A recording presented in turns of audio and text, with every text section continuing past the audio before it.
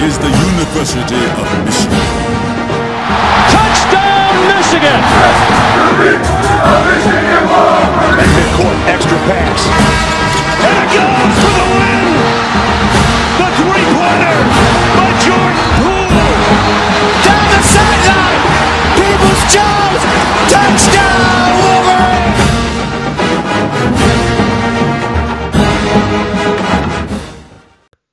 All right, welcome back to Blue by 90. It is what week is it now? Wisconsin week. Wisconsin week. We'll just go with it. Hopefully COVID week. It's COVID week / Wisconsin week. The football team is in absolute shambles. The whole program is over with. But I'm going to start us out on a positive note, boys. The basketball program is at unprecedented levels. Like, we are rolling. Business is booming for Juwan Howard and the boys. So I'm feeling pretty good. Like Caleb Houston committed last week, 5-star. And then how do we say this dude's name now? That this guy came out of nowhere. I had no idea. What was it? Diamante something? I'm about to look it up right now because I feel like an idiot. I'm not even going to try. I want to say Musa Diamante before I confirm it. Sure. That's his name. Is that right? Now it is. It is. That's now. what I'm saying. It's like sounds Mr. good P. to me. Mr. P, dude. I mean, like Mr. D. 2 5-stars in 2 weeks. Juwan Howard just single-handedly saving Michigan athletics. Literally. With just the shambles that Michigan football is in. I mean, this couldn't have come at a better time. Let's be dead serious. Like, this football program, this university, the fan base was literally like at each other's throats on social media this whole week, last week and a half, 2 weeks, whatever. And then that came out of nowhere, and now we're all like, all right, nobody gives a fuck about the football team anymore, but basketball is, coming up in, a few weeks or a month. I don't know when their actual season is starting at this point, but I don't even think they have a date, honestly. But either way, it's basketball season. Michigan is a basketball school. Let's face it. What did you say, Kalen? It's a basketball school with a couple good football seasons, right? That's about right. That's how it feels these days. Yeah, I mean, look at the recent history. I mean, Michigan, ever since the Fab Five, Michigan football hasn't really done anything. I mean, they had a national title, right? But that was a fluke. They shared it with Nebraska. It wasn't even an outright title. We're a basketball school. We are a basketball school. Ever since I've been a boy, we've been a basketball school. Ever since I was a wee lad. I thought you were going to be like, yeah, ever since, John Beilein got here, it's been a basketball school since like the early 2000s. But you went straight back to 1990. Yeah, it was a fluke year in 97, okay? I'm just going to say that. All right. Sounds good. We really turned on the football program really quick. we have 2 bad games, and all of a sudden the of Michigan football is not valid. That's all right. Jack's a big Ian Book fan, throwing his party now that they beat Clemson. My Irish, baby. But if we want to go back even further, then we can talk about Michigan being a football school. We can go back to the late 1800s, early 1900s. We can do that. Those big teams football were school. good. Those Don't teams mess were around, good. man. Tom Harmon back in the day. Dude, Reconstruction era football. That was our highlight. Legit, they played in like just grass fields with like dirt behind them. I don't even know if they had yard lines back then. Dude, no mouth guards. You just put a handful of dirt in your mouth. Absolutely. Leather helmets.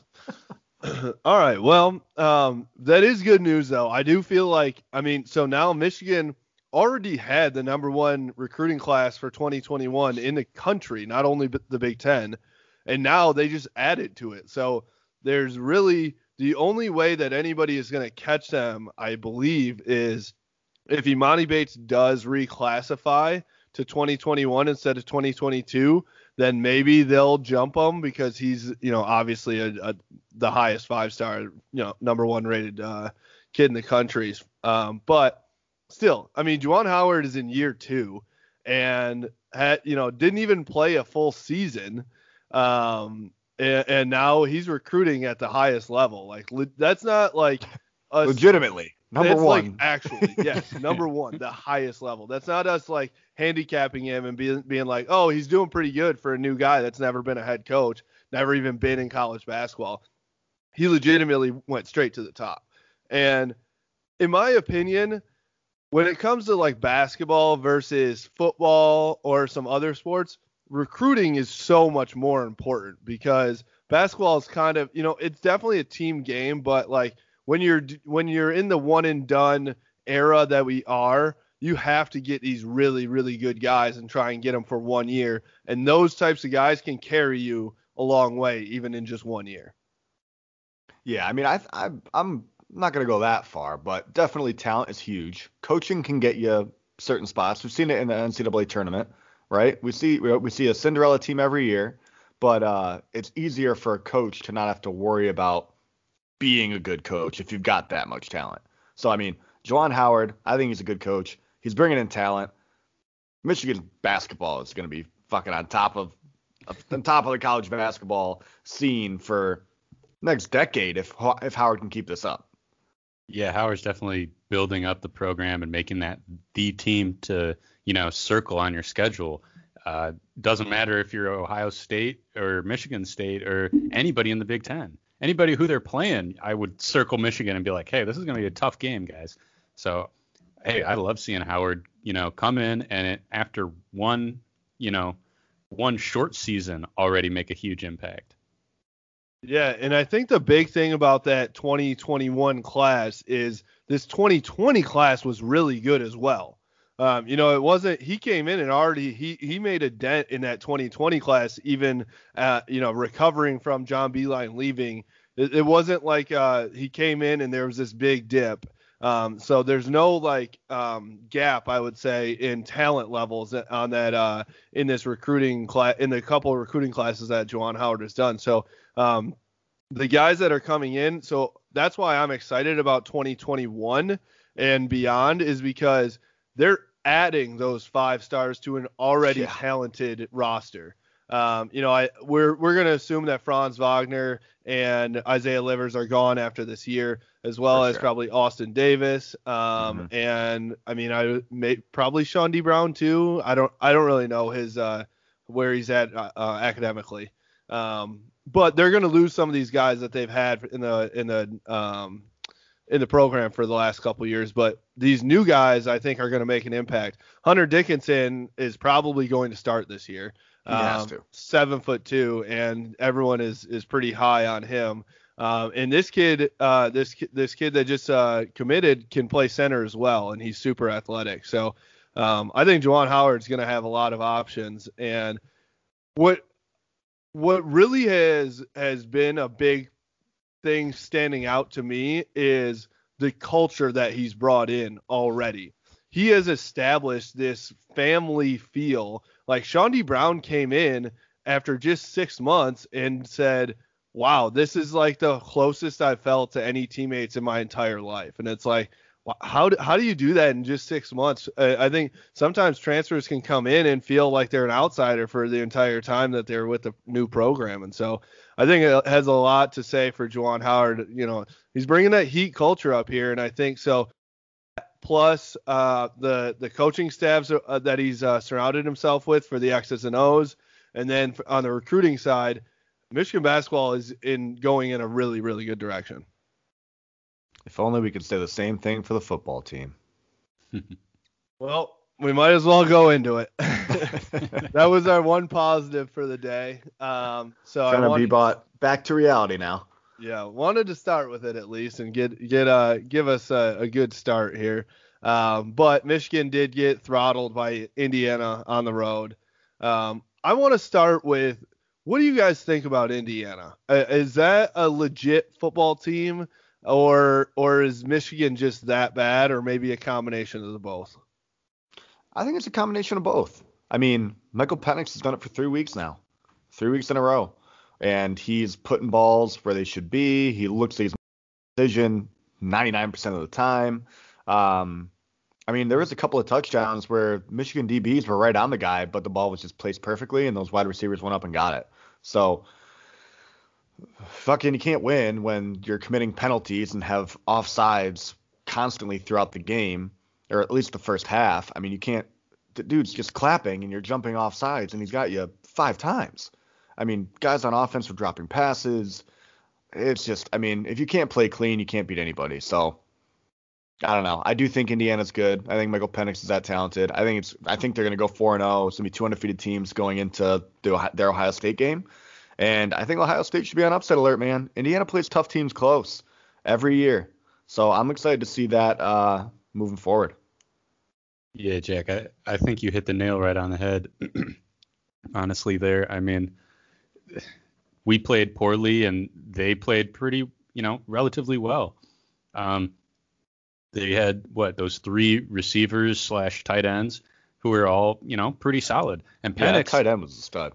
Yeah, dude. Penix made a couple throws where I was almost like, he's doing a little sidearm, almost looked like Stafford a little bit there, So I can't be totally pissed that we lost to that team when we've seen that every year they've been growing, but I can be absolutely livid against our performance when I know what we're capable of.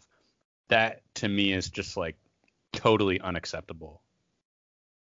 So I'm in agreement with you guys. I think that Indiana team is pretty legit. And, Paul Gable came on with us last week and said that, right? He was like, this is not a fluke that Indiana, beat Penn State, even though Penn State obviously didn't come out and play good against Maryland either. So maybe they're not that good, but that team plays pretty legit. That defense is good, just like he said.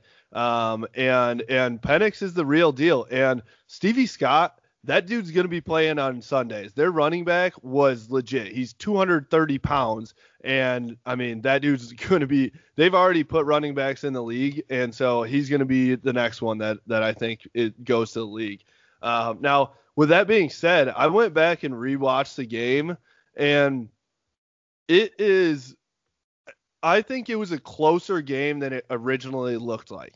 If we don't jump off sides 7 times – that's just right there as a game changer.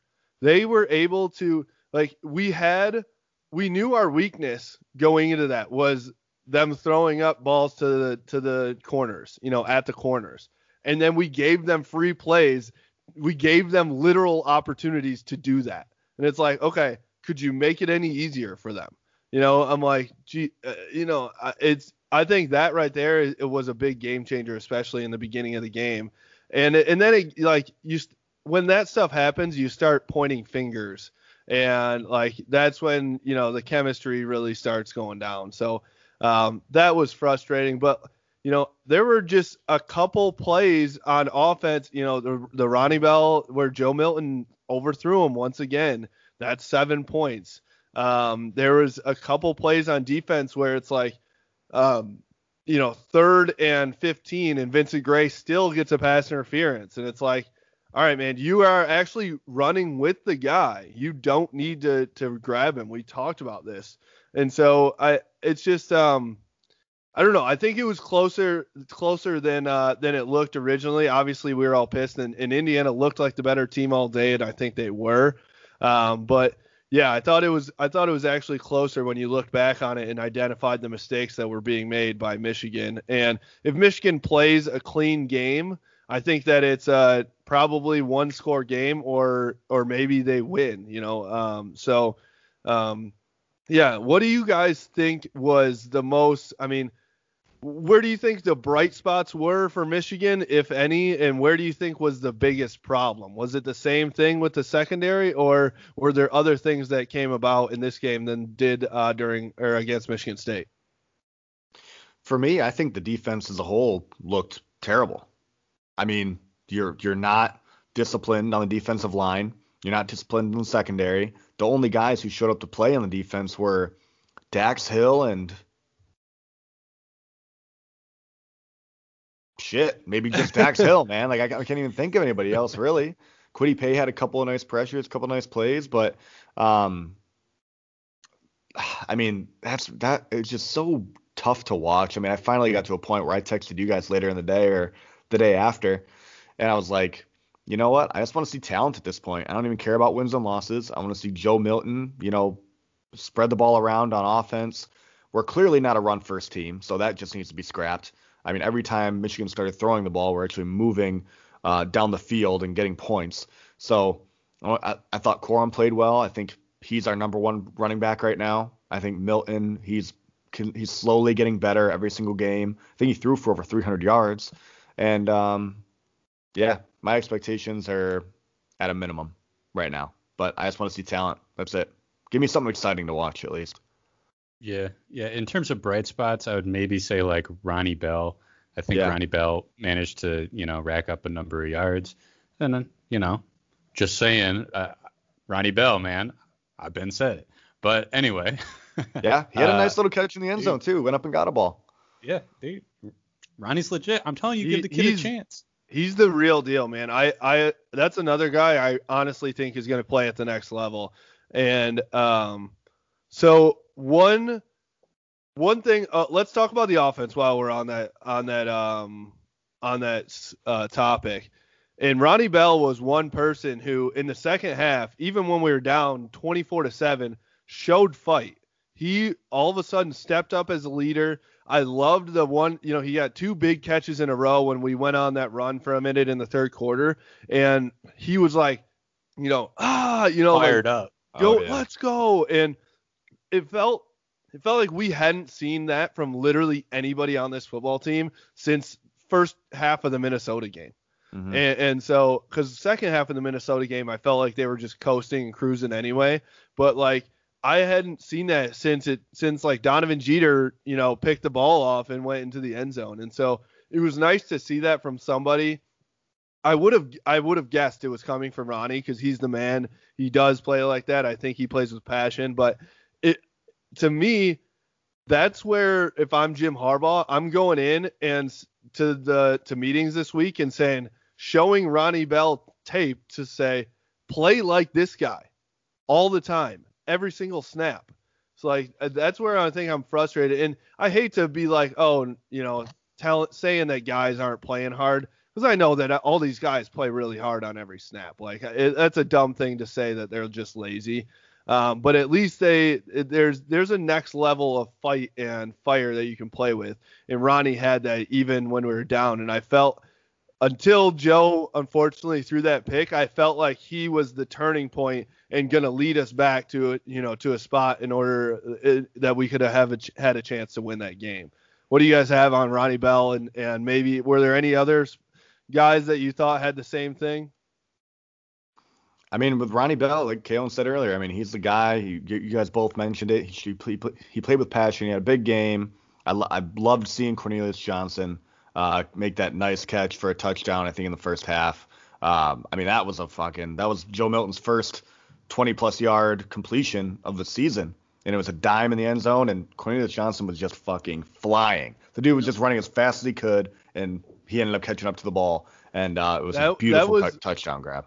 Sorry to interrupt, but like that was what we thought we'd see. Yes. 5 times a game this year, right? That was what we were so excited, and it is tough that it took till game 3 for us to see that. But I hope maybe it happens more in the future. Well, I'm curious too if we didn't plan on seeing some more of that if Nico hadn't gone, right?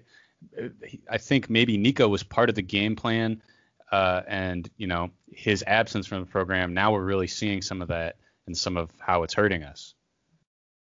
Yeah, I definitely agree with that. I mean, even though this wide receiver room is really talented, being able to just throw the ball up to Nico Collins is, a gift for any quarterback out there. So I think it definitely still hurts that we don't have Nico Collins, especially just another veteran guy, The fact that even though Roman Wilson and Cornelius Johnson are studs, they're still in their third game ever in college football. So, like, you can't expect for them to, just be, top receivers in the country like Nico Collins is right away. I did want to real quick before we move on. You had a chance to rewatch the game. I don't know, Jack, if you had a chance either. I haven't looked at it, but one thing that stood out to me was I felt like there were a lot of drops. Yeah. And I was unsure, was it just wide receivers dropping the ball, or is it Joe not putting touch on the ball and just throwing a missile at you when you're 5 feet away? I don't know if you have any insight on that. The one to Eric Hall literally hit him in the numbers. Yeah. Literally couldn't have been a better pass, and that's where you just catch the ball with your hands, dude. And so it's a little frustrating because I think Eric Hall has a ton of talent and could be really good for us, but he's got a problem. He's got an Eric Ebron problem right now, and it's not boding well for Michigan. And so that's frustrating. There was a couple other ones. Nick Eubanks had a drop. It's tough to say it was a drop. He just didn't haul it in. The receiver, the ball was right on the money to him. The defender made a really good play to kind of get his hand on it, but Nick had a chance to still reel it in, and he kind of let it slip through his fingers. There was one more to AJ Henning.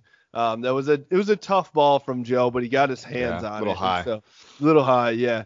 I actually don't think that drops were as bad or as big of a problem in this game as they were previously. So I wouldn't say that. I think they're an issue though, because they are kind of like adding up, right? Yes. Because I think like last year, there's maybe only like in the Wisconsin game last year a handful of drops. But other than that, I couldn't even tell you about a specific drop, maybe besides Ronnie Bell and State. Fucking but Ohio State. Ohio State, there was like 5 drops. We could have been in that game if you guys caught the ball. I mean, DPJ at the end of the first half, Nico. I mean, everybody was dropping the ball against Ohio State. Well, maybe I'm just misremembering. Game. Maybe I'm just misremembering, but I feel like this season, every game, I'm like, there's a very catchable ball, and it was like botched drop, you know? Yeah. I don't know. Well, and it also just seems, I think it is it's magnified because we can't run the ball, so that's our only option. So you're looking to make every single catch and every single play. And then also on the other side of the ball, Indiana and Michigan State both now have caught literally every single ball and made unbelievable catches against us. So it's magnified both ways there, where I don't know. I don't disagree with you that it still is a problem, because these balls, they have to be caught, and I think that is an issue. One thing I did want to talk to you guys about though is Joe Milton. I still think he is going to be very good in the future. I don't 100%. Think he's there yet. I think he struggles with his reads still. I think that he can't go to the second or third read all the time, so he's stuck on that first guy. That was pretty apparent after rewatching the game. His head is not really moving from side to side. It's definitely sticking on one guy. I still think he's gonna get it. He's gonna get his touch at some point. It's different in practice than it is in the game, and at some point he's gonna feel that. One thing I wanted to talk about though was his leadership style. He is not Ronnie Bell fired up at any time, whether they have a touchdown, whether they have anything. Do you guys think that, or do you wish that he would be a little bit more fiery, especially when this team seems down in the dumps, when they need a little bit of that leadership fire?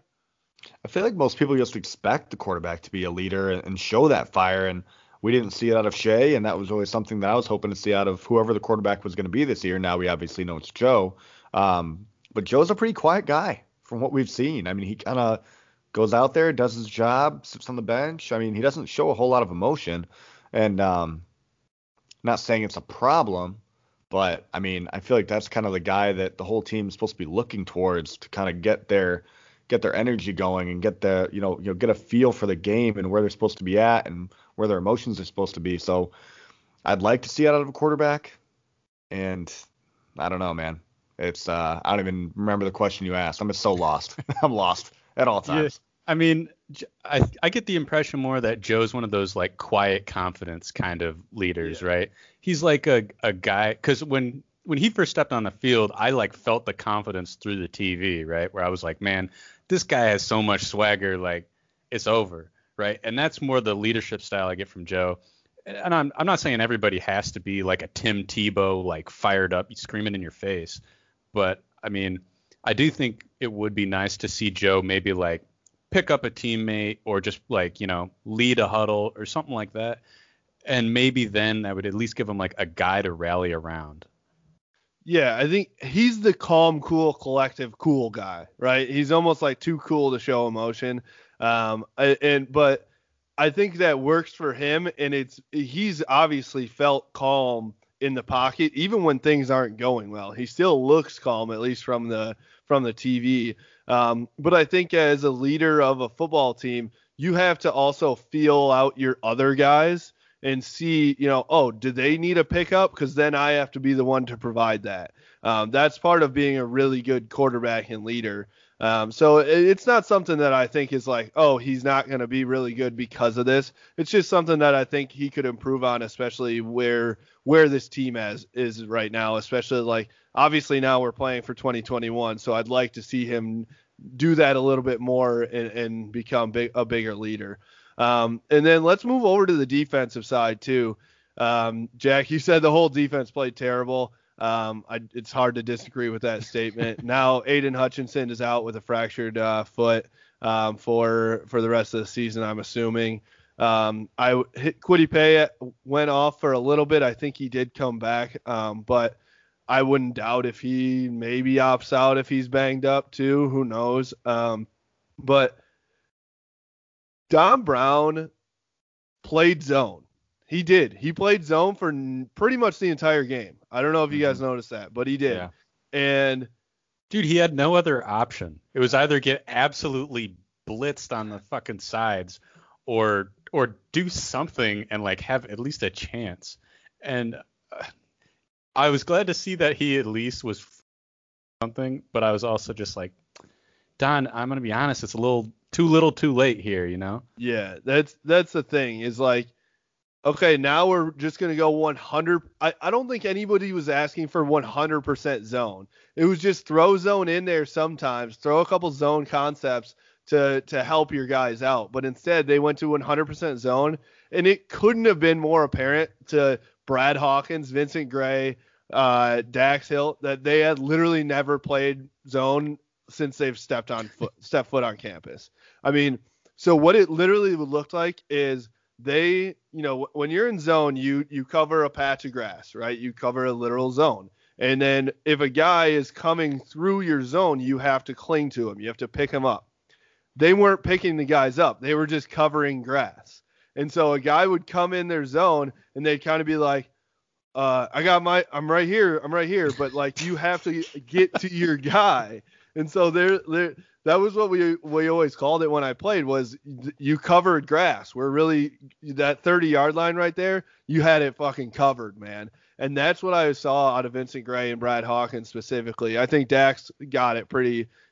He played a lot better than the other guys, but it was very apparent that they had never played zone in their lives, or at least since they've gotten to Michigan. And so like that's frustrating too, because it's like, okay, did Jim Harbaugh just say, hey, Don, we have to go 100% zone or you're fired? And then Don's like, okay, sure, I'll show you how it looks when we do zone. Or did they have a fucking conversation like, hey, Jim, I don't know how to play zone. Like, we've never practiced that before. It's going to look like a shit show. Or how about you watch the Indiana tape and you go like, oh, this is the kind of way they play.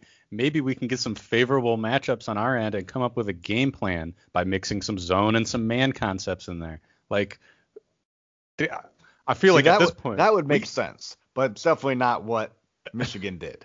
Exactly. Whatever they did was you said they played zone majority of that game, and I get why Don would be like, you know what? Fuck everybody for giving me shit. I'm going to put them in zone, and then just look what happens. This is what happens when we play zone. Man was the best thing that we could do, and he probably never practiced zone before. So he's just like, whatever, this defense is going to get shredded either way. I don't really care how it happens. It's probably just a big fuck you to all of us Michigan fans for talking shit. I really think it seemed like that because there was, again, no adjustments from zone back to man either, which I mean, he's probably like, nothing's going to fucking work. So I was trying to do something that we actually at least know, and maybe he was right in the sense that like, if these guys played man enough that at some point by the end of the year, or through some experience, Vincent Gray and Jamon Green or whoever else is playing corner will be decent man-to-man. But now I think they're all lost. You're trying to throw way too much at them, and it's fucking over. So it's over. I mean, it's definitely over. The whole thing's over. Blow it up completely. But I think, I mean, Don Brown is, I don't know. Why not fire him right now? What good do you get from having Don Brown as a coach for the rest of the season? No good. So can't get any worse. I mean, Ohio State's literally going to score 100 on us. Oh, yeah, 100%. Like the whole Ryan Day saying I want to hang 100 on them. They literally are going to hang 100 on us. That's no joke. That I mean, they're going to be like spiking the ball with like 30 seconds left, up 90. And make sure they get that to make sure they get the last touchdown. I mean, I don't know if you guys have seen Justin Fields' stats. He has last year. He has 11 touchdowns this year in 3 games. He has 11 incompletions this year in 3 games. It's amazing. He's 72 for 83 for 11 touchdowns. Like, dude, that's Ohio State, man.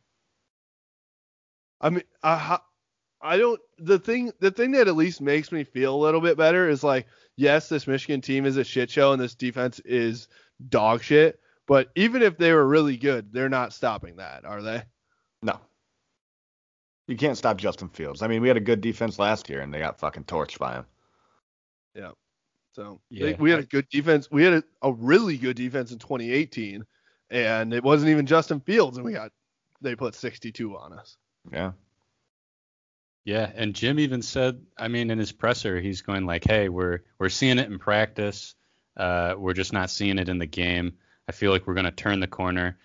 Honestly, at this point, I'm hoping either like games start getting canceled for some reason, or I hope that it's like, 2019, where he was like, we're turning the corner. And we were all like, Jim, you're full of shit. And then we turned the corner. Yeah. Yeah, right now, I don't believe a word that comes out of his mouth. It's all coach speak. He's also speaking it so passively. He could give 0 fucks. But I also don't want to put that on him because like I think it was Vistardis came out today or Stuber maybe in their press conferences, and he was like, the last thing I'm going to do is question my coach's love for this university and like how bad he wants it.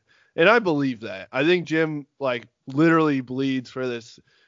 His ego like wants to be Michigan's guy so bad. He would be the hero, the savior, and he wants to be that guy so bad. And so like I'm not going to say that he doesn't want it, but I think he's just not the guy that he used to be now. And so we'll talk about that in a little bit coming up with Larry Lage too. I'm sure with kind of the state of where this administration is at and everything like that. But is there anything else you guys want to touch on with the game? Kalen, what else do you want to vent about, man? There's so much to vent about with this football game.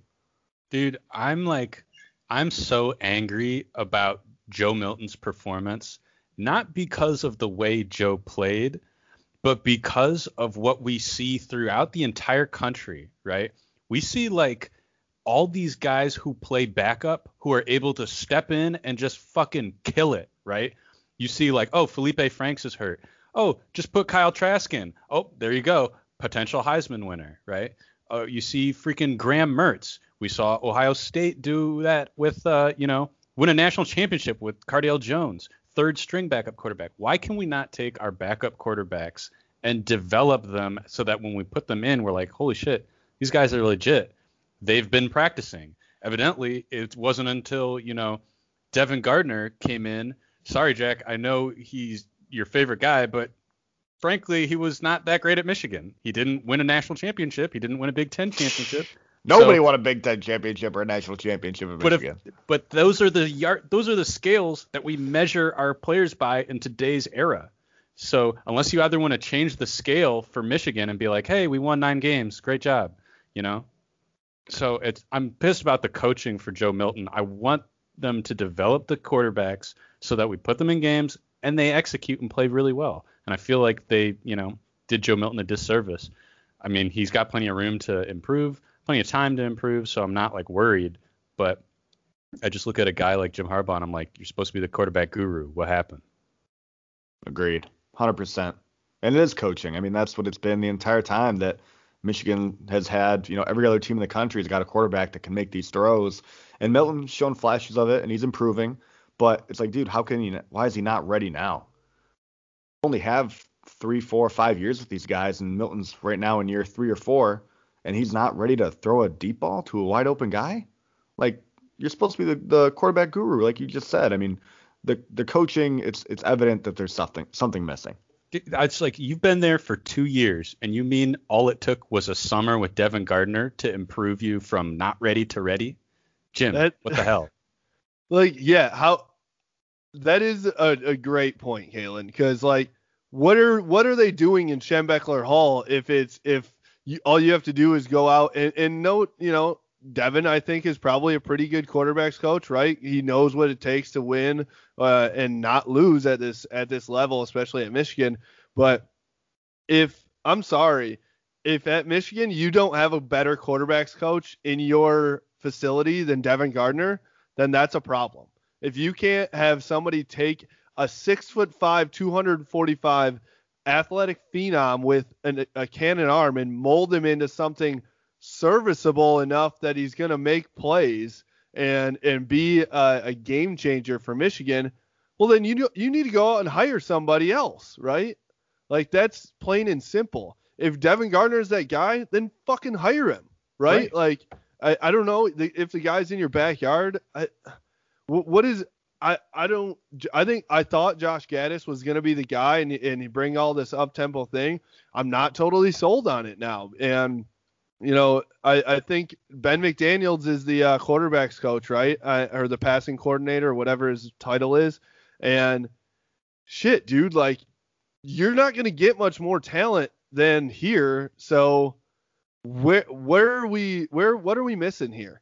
If you can't develop one out of Dylan McCaffrey, Joe Milton, Shea Patterson, all 4+ stars with unbelievable talent, then if I'm JJ McCarthy, I'm like, I'm good, man. Probably going to go to Bama. Probably going to go to Ohio State, to be honest, and fucking win a national title and then become the number 1 draft pick.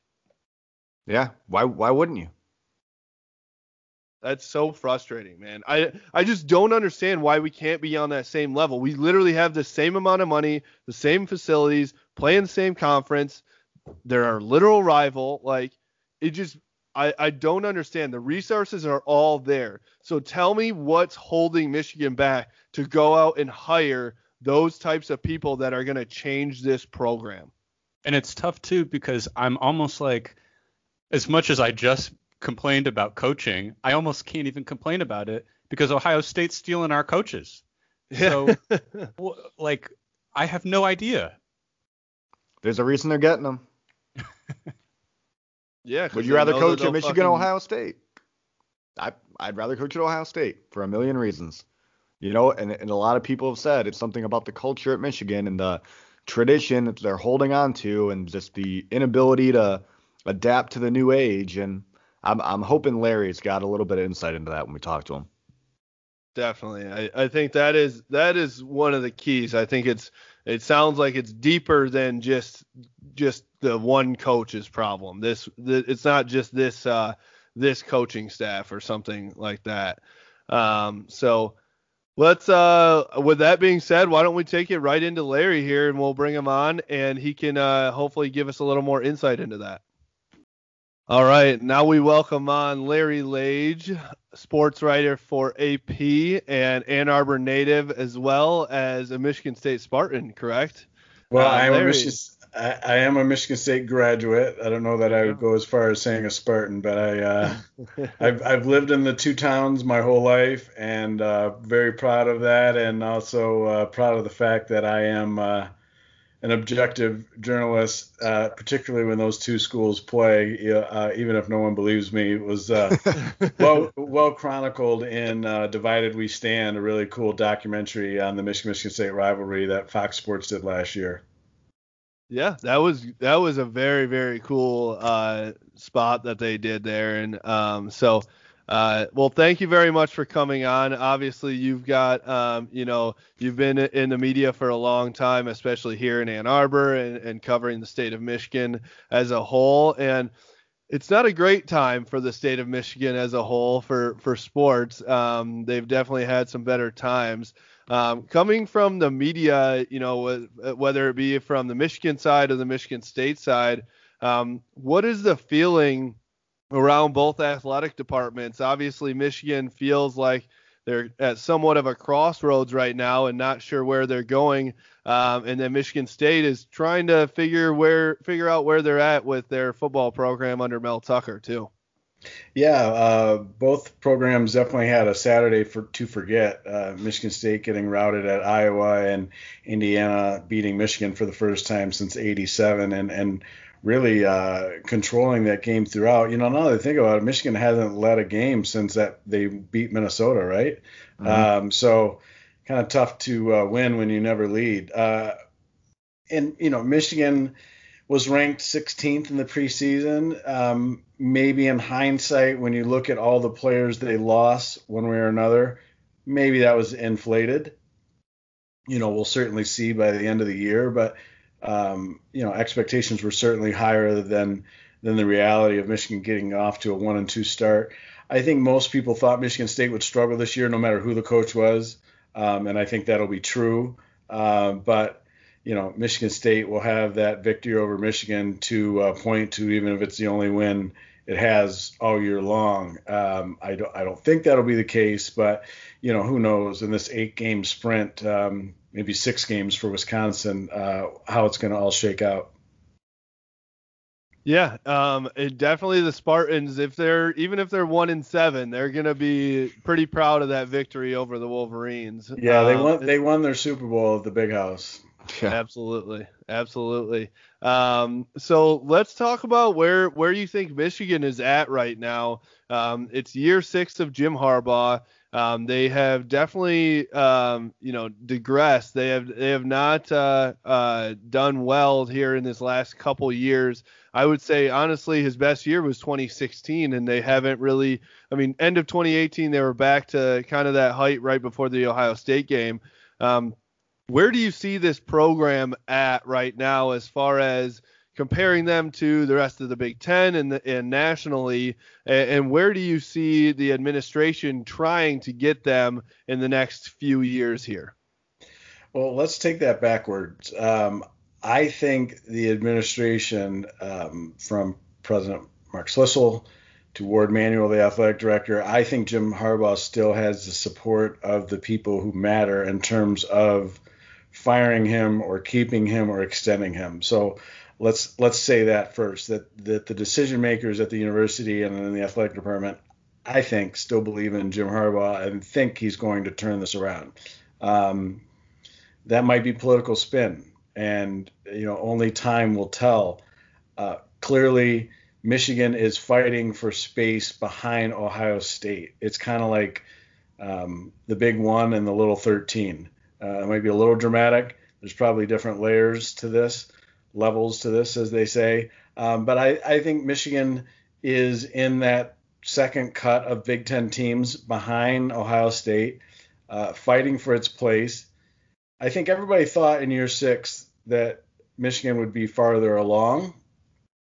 I think if the pandemic didn't hit and they didn't have the departures, chiefly with like a Nico Collins, a player like that could have made all the difference in the world. You think about what this receiving core woulda, coulda, should have been with Nico Collins, Donovan Peoples-Jones, and Tariq Black. All of a sudden, Ronnie Bell's a number 4 receiver, maybe the best number 4 receiver in the country, but that's not the reality, right? That would be a spin. Avery Thomas, another huge loss. So we won't know. And other programs had to deal with the same thing to some degree, especially in the Big Ten, after they postponed the season and then brought it back. So long story short, I think Michigan is at a crossroads, to use a word you used earlier, and I don't think that's a place anyone thought it would be in year 6 of Jim Harbaugh. And when you look at the rest of the season, it's not hard to project, 4-4, maybe something like that. Maybe at the top. Yeah, maybe a win on either side of that. And you want to say, like, this is the pandemic year, let's just throw it out, it's an aberration, whatever. And that's true to some extent, but, the bowl games and the Ohio State games have shown that this program has been in decline, as you mentioned, from the start of the Harbaugh era, when there were some legitimate reasons for hope. I think his contract situation, no matter what the university says or the athletic department says behind closed doors or pointing to, months old comments, it can't be good in recruiting. You guys could probably speak to it more than I can, because it's not my job to follow recruiting, so I don't. But it's just not a usual situation for a major college football or basketball coach to have 1 year left on his deal after the current year and be out recruiting. Now you could say, no coach knows that he's going to be there in 3 or 4 or 5 years to tell a mom or a dad that in a living room or on a Zoom or a Skype. But I don't think anyone thought year 6 of Jim Harbaugh would look like this. Obviously, the pandemic is a factor, but I think that would be an excuse just to chalk it all up to pandemic blues. And when we're talking about Harbaugh too, I mean, we've talked about it amongst ourselves in previous episodes, and I mean, he doesn't look to us like the same guy that came in 2015, 2016, even 2018, going into that Ohio State game where Michigan was actually favored to win. I mean, what have you seen a difference in Harbaugh? I mean, this year compared to previous years? And I know obviously it's a little bit harder through Zoom and with COVID and everything going on. But what's your take on Harbaugh and where he's at and how he's feeling, compared to past seasons? Do you think he's still got that fire? From what you can see and hear, it does not seem that he has the fire or the passion or the energy that he had a few years ago, earlier in his Michigan tenure. There was a moment against Michigan State where he briefly argued a pass interference call or defensive holding and gave up pretty quickly. And, you could see Jim Harbaugh 3-4 years ago, throwing his play sheet and his headset, and that doesn't lead to a win by any means. But when you're looking for clues of, is he into it anymore as much? It's hard to see. And of course, as you mentioned, it's hard to pop on a Zoom. That's a factor as well. He seemed to go out of his way today in his news conference, his weekly Monday news conference, going into the Wisconsin game to say, I've still got energy and passion and fire to do my job. But, he says a lot of things that, seem curious or kind of raise your eyebrows. And it's, we're in an election year, and it almost seems like he's a politician sometimes, like talking about things that no one else is seeing. And speaking of his press conferences and how he's presented himself to the media, after week 1, he came out and he talked to he was on Inside Michigan Football and he was talking to the media.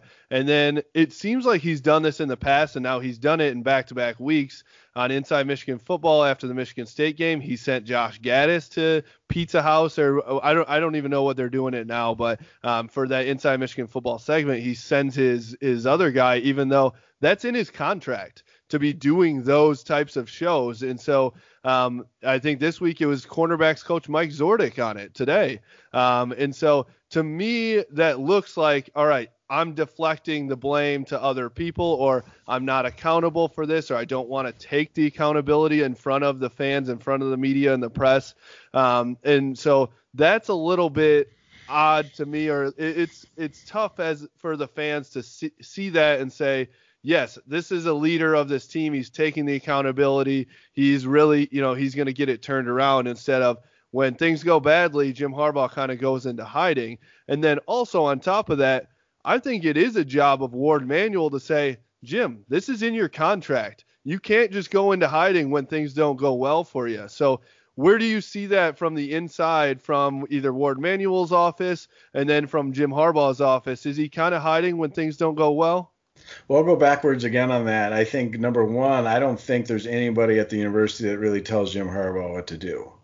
And you could argue that's a problem.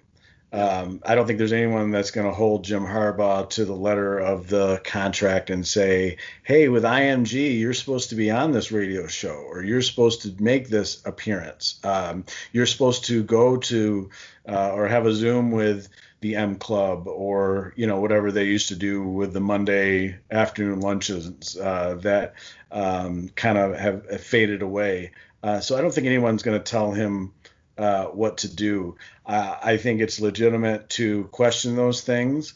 I think you could also observe that Jim Harbaugh does what's required of him in terms of the media and does not do much, if any else. I challenge you to find a one-on-one interview that isn't, part of his compensation package, like maybe Rich Eisen.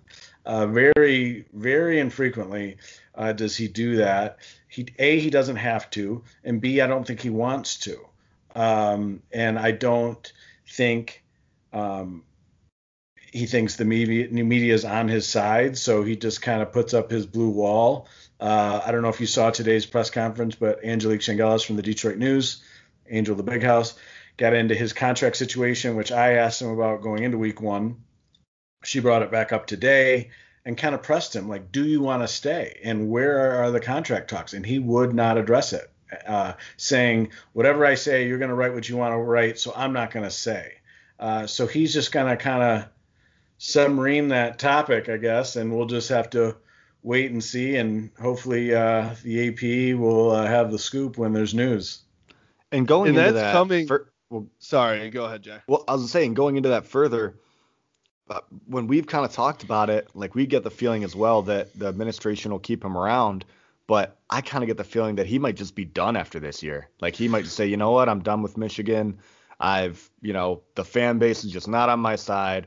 I'm not doing what I wanted to do or what I expected to have happen, and I'm going to move on to a different, whether it's NFL or maybe some other thing in sports. I mean, what do you think will happen with Harbaugh after this year?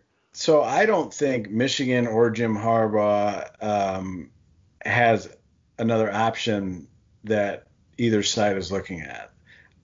Despite some rumors that you see, I cannot imagine that NFL teams are lining up to hire Jim Harbaugh right now if he's ready to leave. Maybe I'm wrong. And number two, I don't think Ward Manuel can pull out the drawer and have a short list of people that he thinks will make a difference, a Michigan difference, and finally beat Ohio State and turn the tide. I don't think that coach is out there. I think Michigan knows that. And I don't think Jim Harbaugh wants to leave. I think he likes raising his family here. Growing up in Ann Arbor, which I would argue is the greatest city in the world to grow up in, as a Ann Arbor Public School graduate and resident, and father of two Ann Arbor pioneer students, fourth generation at least. So I don't think Jim Harbaugh wants to leave. I don't think Jim Harbaugh has a great option to leave if he did.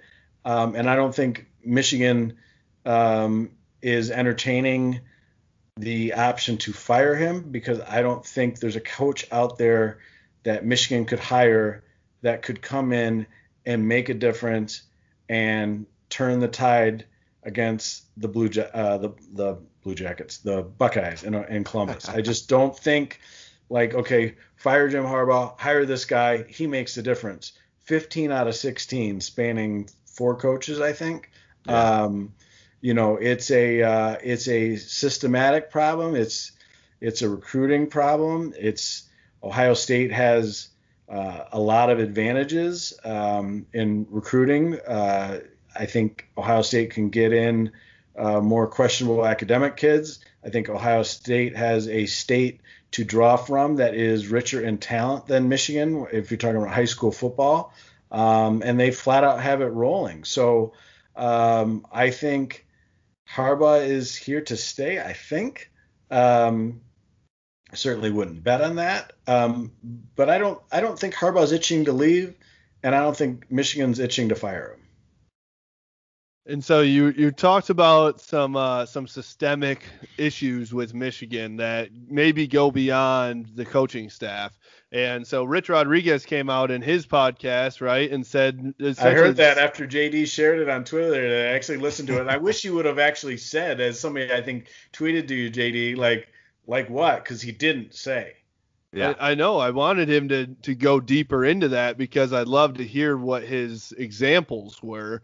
Well, I think he talked a little bit about it, and John Bacon chronicled this really well in 3 and Out, and where he said, if we would have gotten support from within, maybe things would have been different. A, I believe that, but B, I think Harbaugh has that support from within, and we're not seeing still not working. Yeah. results that Michigan fans want. I also think that Rich Rod put himself in a situation to not get support because he was an arrogant, stubborn asshole that was trying to change everything too. Yeah, well, I would probably drop the word, but you could argue stubborn. I mean, but any coach that is confident and has had success and turns down Alabama is going to think he's pretty good. But, hindsight being 2020, what if Michigan would have let him bring the defensive coordinator he wanted from West Virginia? What if he would have gotten support behind the scenes and publicly from key Michigan people? What if? We'll never know. But I think Rich Rodriguez is a good coach. I think he's a pretty good guy. I'm certainly not with him behind closed doors, 24/7 by any means, but I'll always be curious to know or think how that would have been different if he got support, but he didn't. But Jim Harbaugh does have the support, and to the point we're making, it's still not making much of a difference. And Brady Hoke was probably somewhere in the middle, and Lloyd Carr, going back to Lloyd Carr, he probably stayed a year or two longer than he wanted to. You could also make the point that there wasn't an assistant from his tree at Michigan that Michigan could go pluck from.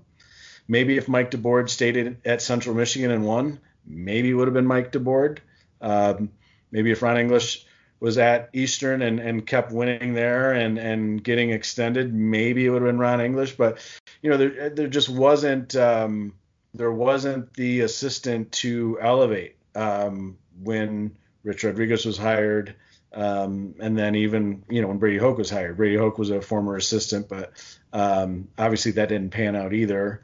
It's an interesting situation, and I think a lot of Michigan decision makers and I think a lot of Michigan fans are okay with Michigan being good, having guys that appear to have good character and care about school, even if they lose to Ohio State, but losing to Michigan State in a rebuilding year, getting drilled at Indiana, I don't think is okay with Michigan fans. And I don't blame them for being upset and questioning what is going on with Jim Harbaugh's program.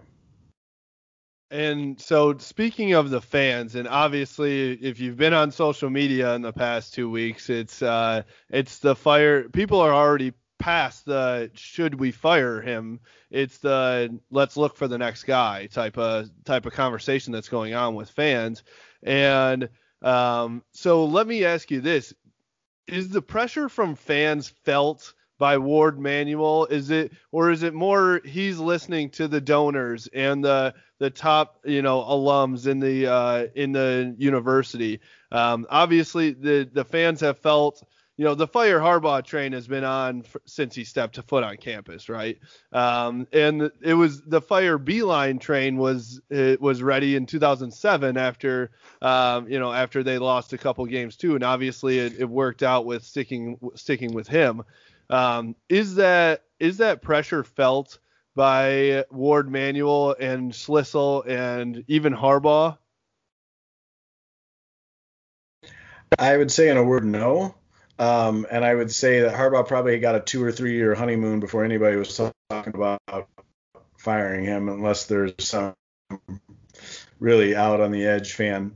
But I don't Ward Manuel's deal, right? Like President Slissel is not worried about the football coach when he's got a pandemic to deal with and other issues related to provost and former team doctor and lawsuits. Like Slissel, to use Harbaugh's term, had bigger fish to fry, his phrase, which is what he said to me going into week one. So I think they hear it. I don't think they listen or pay attention or that it matters to Ward Manuel. He played at Michigan.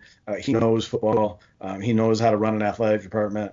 And I don't think, he rises and falls week to week and listens to what fans or donors think, because if he did, Harbaugh would not be the coach at Michigan.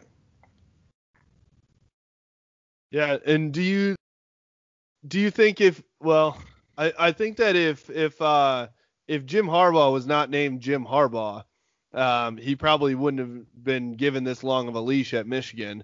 But in the same sentence, Jim Harbaugh was hired because he's Jim Harbaugh, so that's why he has the long leash, right?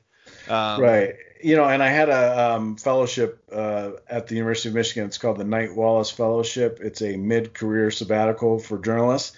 We get to take whatever classes we want at the university, no credit, no grade, travel the world, work on a project. It was amazing. One of the things that came out of that, if you've noticed during the national anthem in recent years, there's someone signing the national anthem in the corner.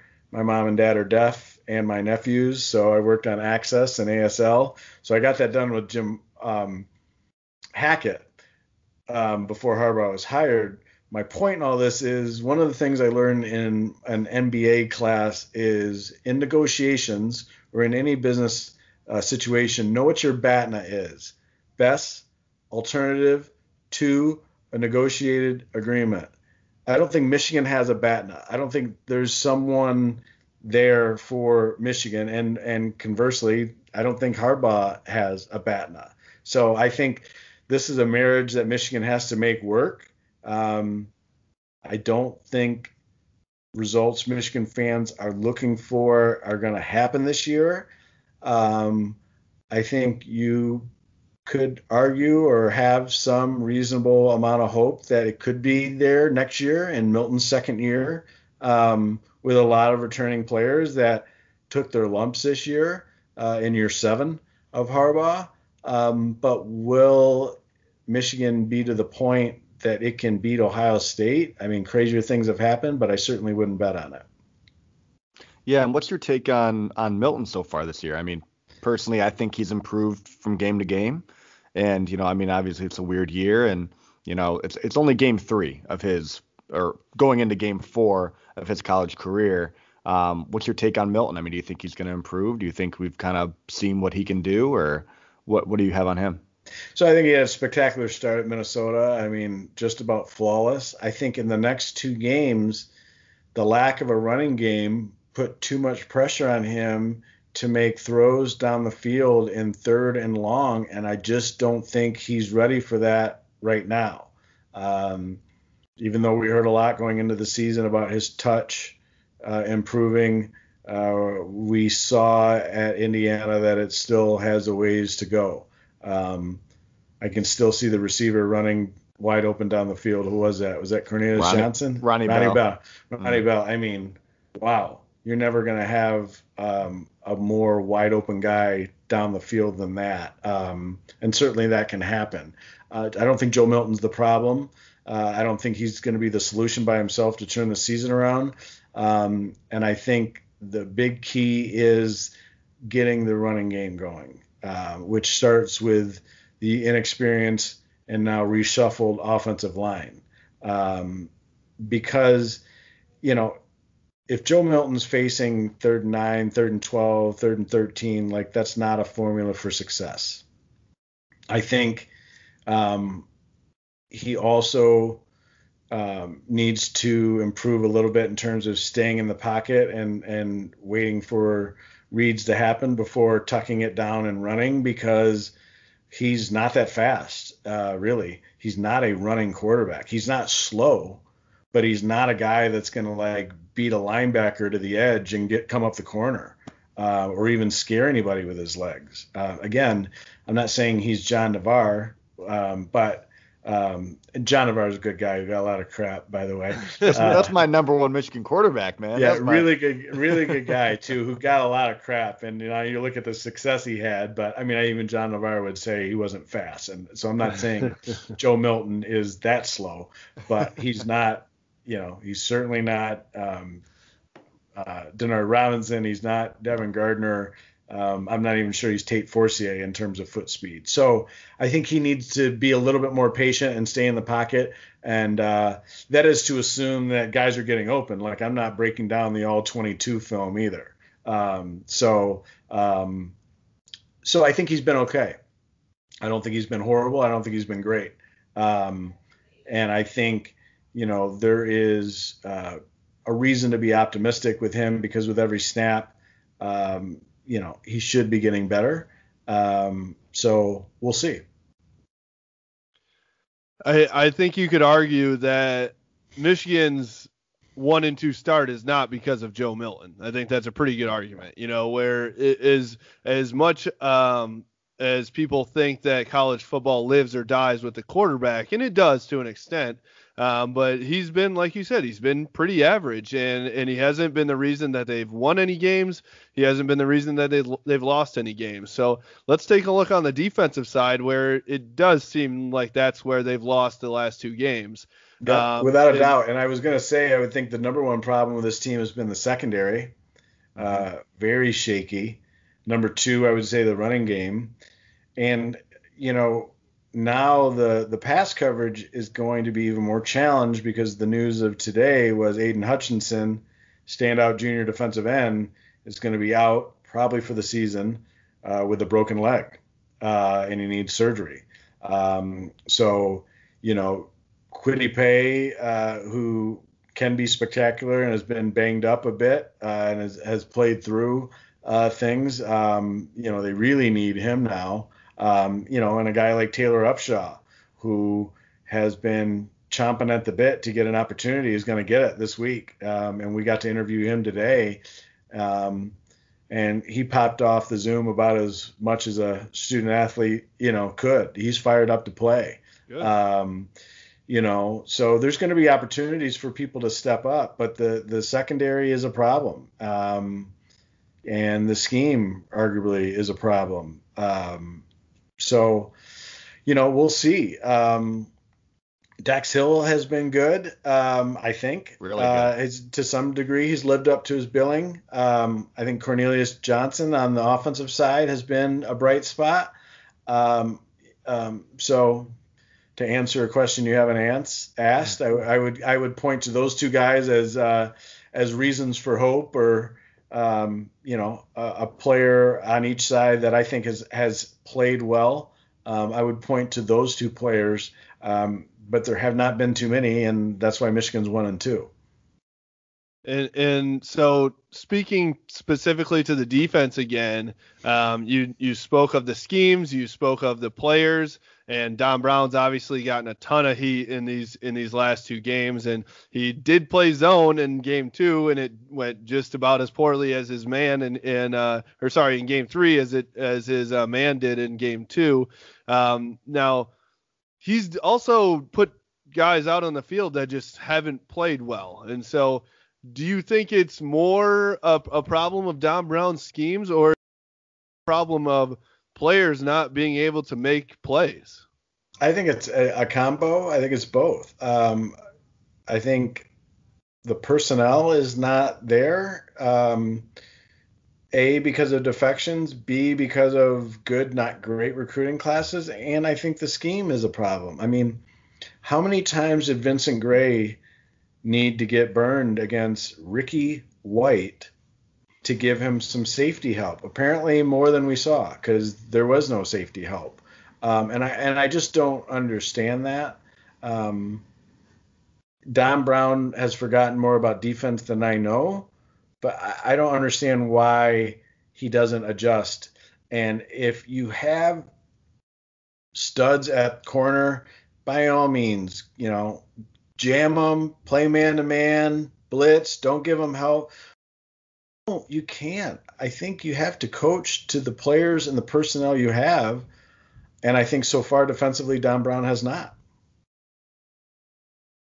Yeah, I think that we were talking about this before because it kind of seemed like when they played pretty much all zone in Game 3 compared to his usual man, it was almost like an FU a little bit to the people who are saying, "Come on, Don, play zone," and he's like, "You want some zone? I'll give you a zone, but it's not going to look any better."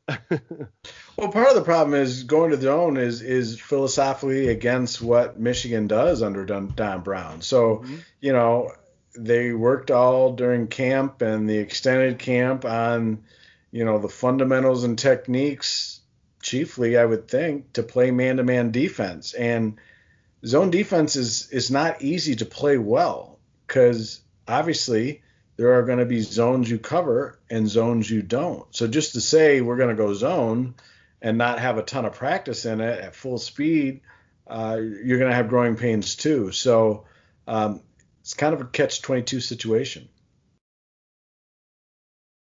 Yeah. All right. Well, we've gone on a little bit here, past a half hour. So thank you for staying on with us. But everybody gets one question. Everyone gets one more question. Come on, Kalen. What do you got? Lightning round. Don't freeze them out. Yeah. No, I'm curious. We were just talking about Don Brown. Obviously, he's got a lot of pressure on him from the fan base. Now, have you heard anything from inside the program putting pressure on Don Brown or any of the defensive coaches? I have not heard that, and I would be stunned if Jim Harbaugh made a coaching change on his staff during the season. I think he believes in these guys. I think he's pretty loyal. Lightning round answer: no. I haven't heard it, and I don't think it's happening. So Larry, I've got a question for you, and I know you and I have gone back and forth on some score predictions, and we've kind of been right in line with each other, but not very close to the game of what the actual score is. I did call the Indiana win, but I was very wrong with the Michigan State game. Yeah, you and I were both. I think we both had it. What, 40s to like 10 or something? 45-10 Michigan State. I thought it was gonna be like last year. I was very wrong, but I did think Indiana was gonna win. I thought Indiana was a better team, and Indiana is a better team. As Nick Baumgartner wrote or tweeted, like, read that out loud again because it's true. Yeah. Well, what's your what do you think after looking at these past 3 games, Michigan at 1-2, looking out to the rest of the season? What do you think is a realistic prediction for Michigan's final record? So I think they'll lose to Wisconsin. I think they'll lose to Ohio State, and win the rest. So we'll go 4-4. All right. But I don't want anybody to bet their rent or mortgage on that. The way that we've been predicting, I wouldn't either. Right? All right. I'll end it with this. So let's say things don't happen as you've predicted and Jim Harbaugh is let go after this season. Give us a couple names that maybe would be out there that Michigan's going to look for. If that happens, and I don't think it will, but I'll go with Luke Fickell, number 1. And number 2, Tom Allen and the whole Indiana staff, which includes Nick Sheridan and Mike Hart. I would love that. That would be crazy. That would be nuts. And Larry Foote as an assistant on defense coming up from the NFL. That'd be amazing. And maybe the best recruiter Michigan's ever had if Larry Foote is ever on the staff, and not just because he has a great first name. Well, there you go. The greatest first name out there, Larry Lage, AP sports writer, Ann Arbor native. Thank you for joining us, Larry. We loved having you on. We'd love to have you again. All right. Thanks for having me. Thank you, Larry. Thank you for listening to this episode of the Blue by 90 podcast. Don't forget to like, share, and subscribe, as well as follow us on social media at Blue by 90 on Instagram and Twitter, and Blue by 90 podcast on Facebook as well as YouTube. Go Blue.